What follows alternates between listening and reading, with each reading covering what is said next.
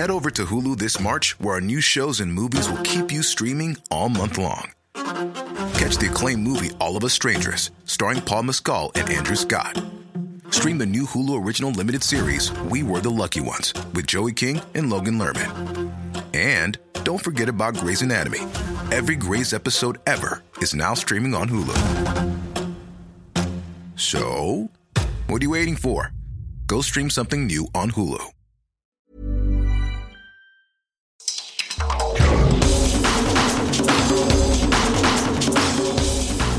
Welcome to the World in Sport. I'm Vinnie Wiley. This week, a Fijian team will compete in next year's Australian National Rugby Championship.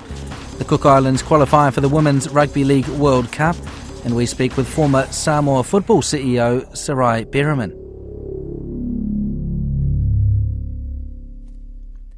But first, Sir Gordon Tietjens has been unveiled as the new Samoa Sevens coach in what's been labelled a coup for Samoan rugby. The long-time All Blacks Sevens mentor told Matt Chatterton he's hugely excited to be joining the boys in blue and believes he still has plenty to offer.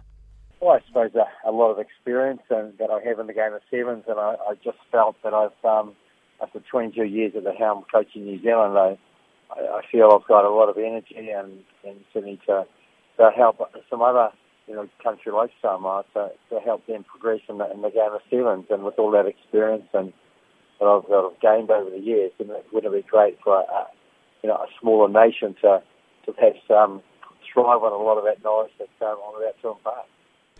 Is that, I guess, your motivating factor? Because I remember listening to your press conference last month or the month before, you said you felt as though you couldn't coach against New Zealand.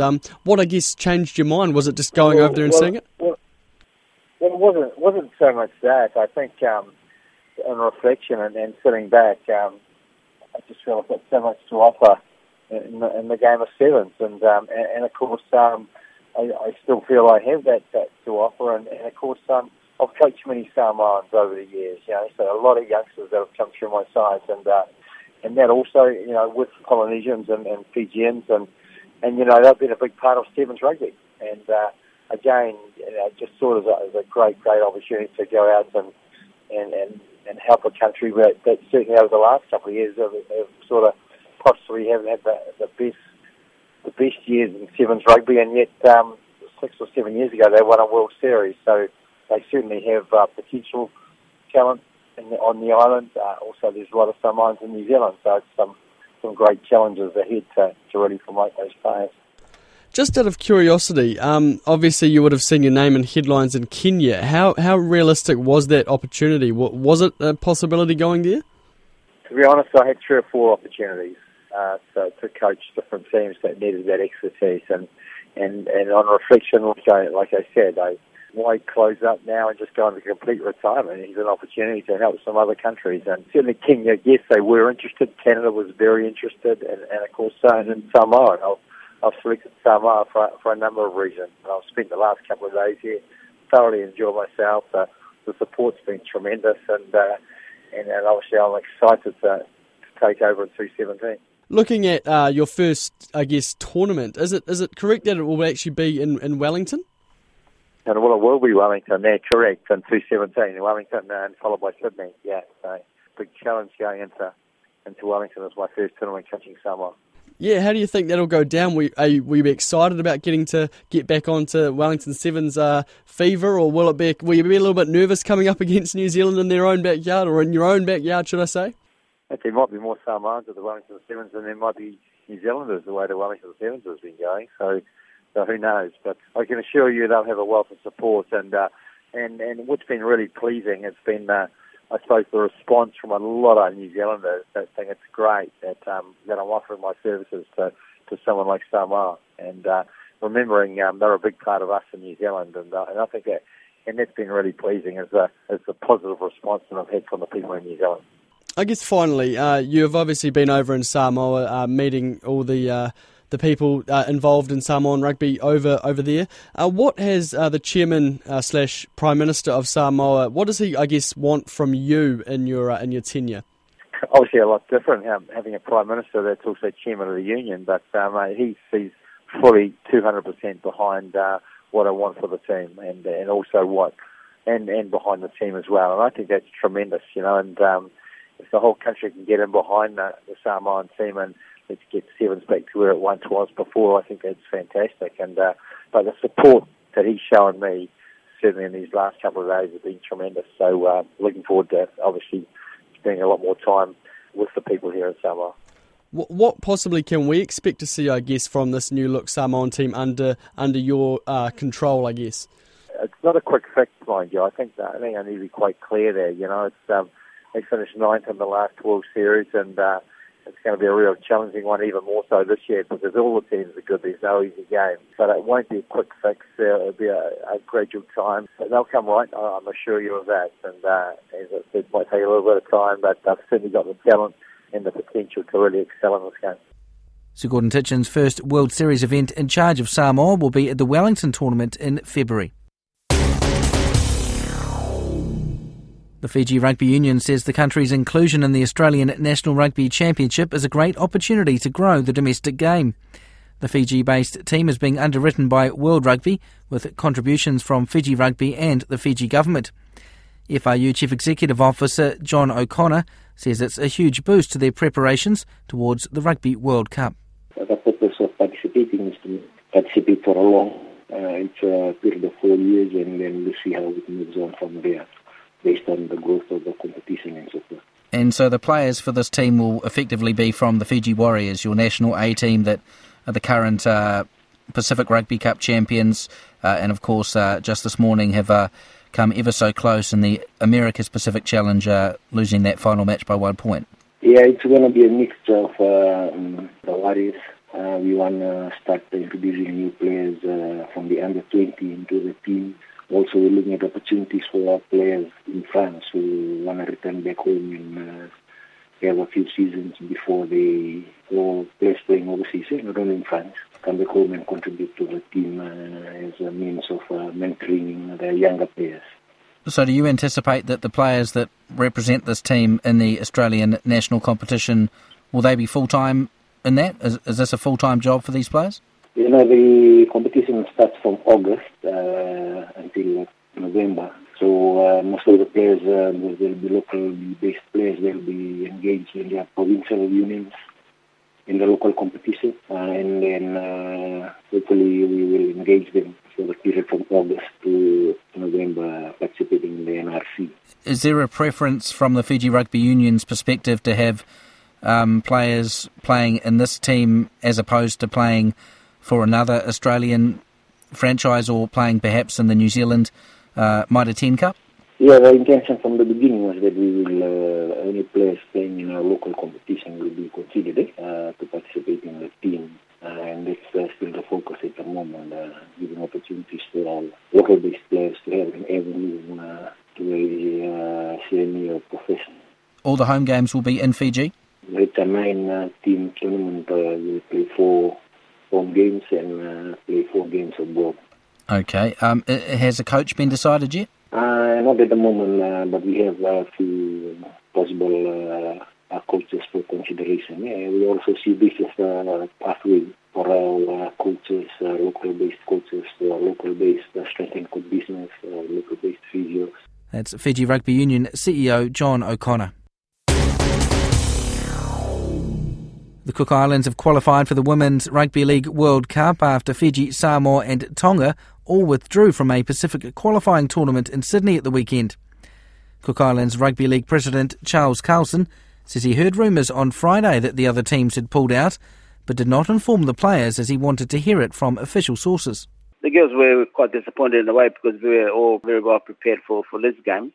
When we found out that the other 3 teams have defaulted the game, so we still got dressed and turned up to the field and just announced to the girls that we weren't playing. But we have the 2 officials from the Rugby League International Federation to confirm that Cook Islands has been appointed as the 6th placing on the World Cup. They got dressed, they turned up to the ground on the day expecting to play matches and were then told that there weren't going to be any. I was told in the evening before that, but I didn't announce it to the team because I want to hear it from the horse's mouth type of thing, Because there was just rumours, and then I met with one of the board members on the day, which he told me, I said, well, I want that formally announced, so we know that the Cook Islands, because we brought 6 players flew in from New Zealand, and a player flew from Melbourne, and of course I came from the Cook Islands. So we spent quite a bit of money. I said, I don't want us to be penalised for these other teams not turning up to the comp, and we all agreed that the comp should go ahead. So Fiji, Tonga and Samoa all withdrew from the competition. I mean, did it all happen at the same time, or did they all make those decisions independently? They made the decision on the day before that they weren't able to field the team. And we were already here. All the whole team was arriving, and that was our first training. Did any of those 3 countries, had they travelled to Sydney as well and tried to get a team together, or had they made a decision before they left? They were just trying to make a team from Aussie-based players. And so none of those 3 teams turned up on the day? No, none of them turned up. Well, I had the official letter that kind of semi-official notice that they weren't able to field a team. This is the night before, and they have cancelled and defaulted their game from the organisers of the tournament. Okay. I never heard from any of the teams.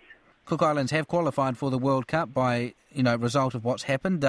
So now you've got a tournament to prepare for, 6 teams: New Zealand, yes, Australia, England, Papua New Guinea, and Canada also involved. How do you prepare for that?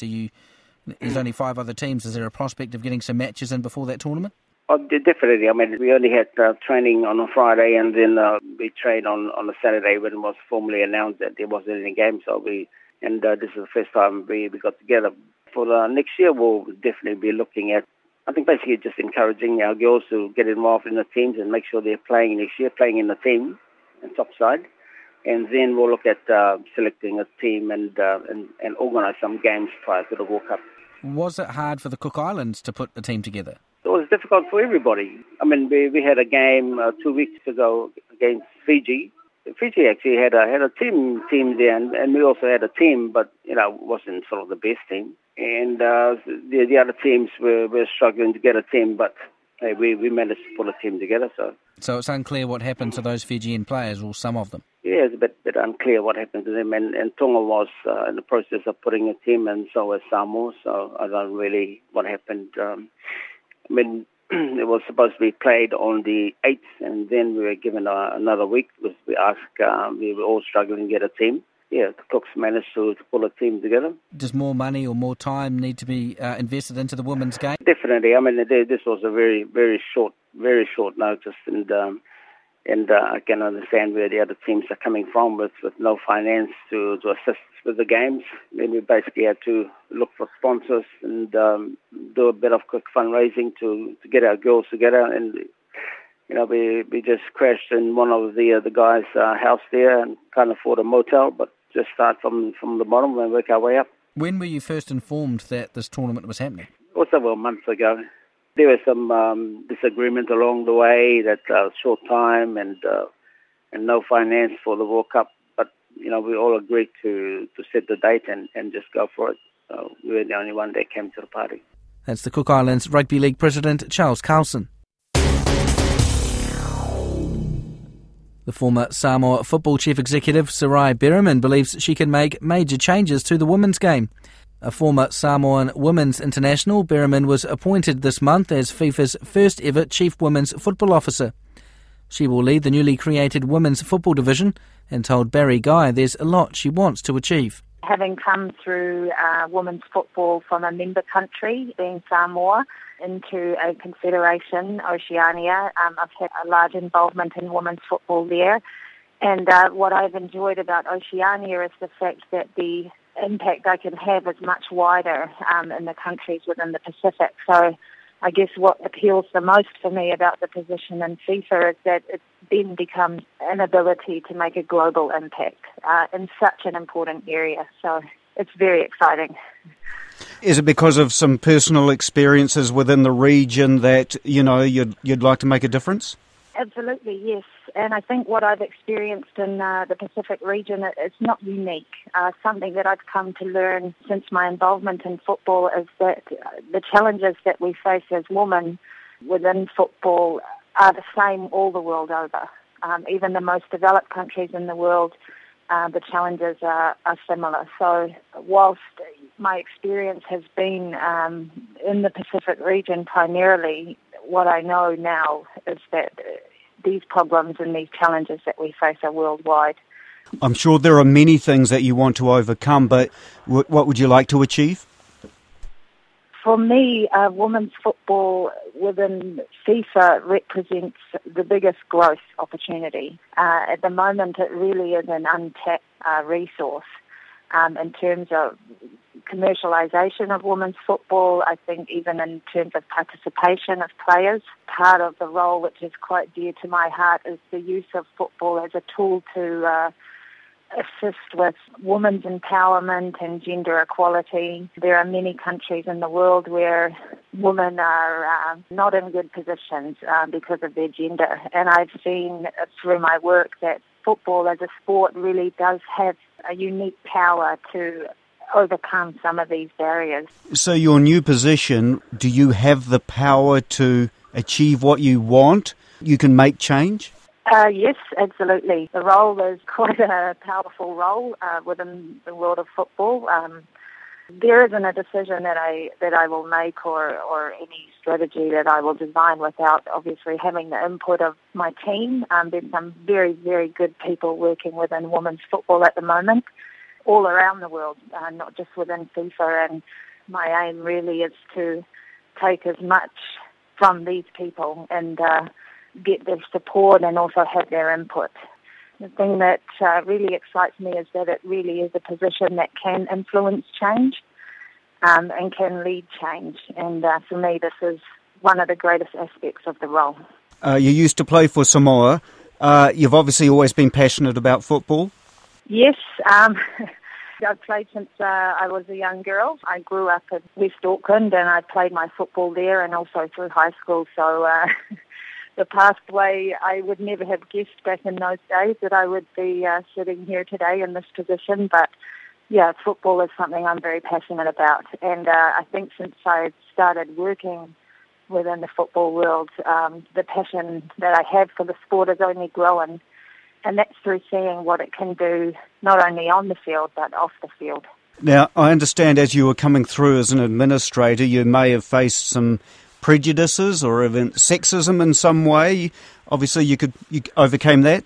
Yeah, I mean, it hasn't been a smooth ride all the way. Being a female in a male-dominated sport is not an easy thing.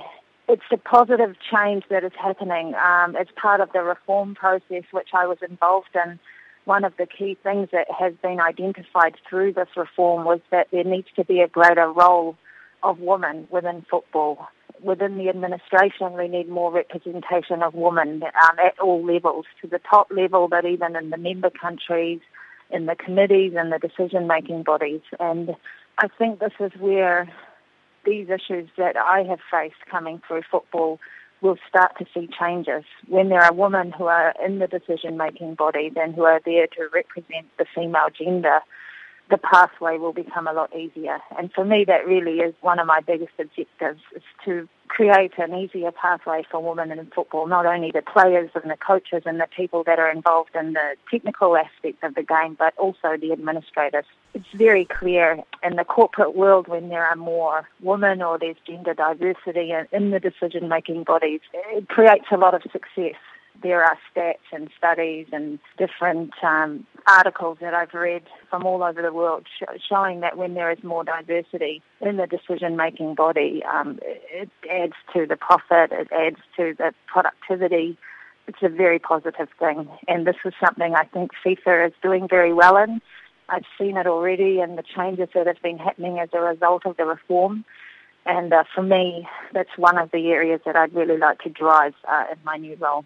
Oceania now has 3 members on the FIFA Council, Sandra Fruin and Lee Harmon joining David Chung. So combined with your background, what is Oceania bringing to the FIFA table, and is it making a difference? Yes, absolutely. I think it's a very exciting time to have our Pacific region represented by more people now. I'm especially excited to be working with Sandra Fruin from American Samoa. I've had the privilege of spending some time with her. She's been involved in the organisation of several of the FIFA Women's World Cup youth tournaments. And she's a good operator. She's very passionate about women's football and women in football. For me, I think what Oceania brings to the table in FIFA is that diversity. It's a global sport, and where we come from in our region is very unique. And this is something I've come to learn throughout my career within football, is there are certain things within the Pacific that we have that no one in the world has. Our culture, for example, is one of those things. And this is what we bring to the table. It's a different view. It's a diverse view. And it's a valid view. I think that's also very important to say. And now we have more people, of course, in the council. I think our voice will be heard even greater. That's FIFA's newly appointed Chief Women's Football Officer, Sarai Bareman. And that's the World in Sport for this week from RNZ International. I'm Vinnie Wiley. As always, thanks very much for listening.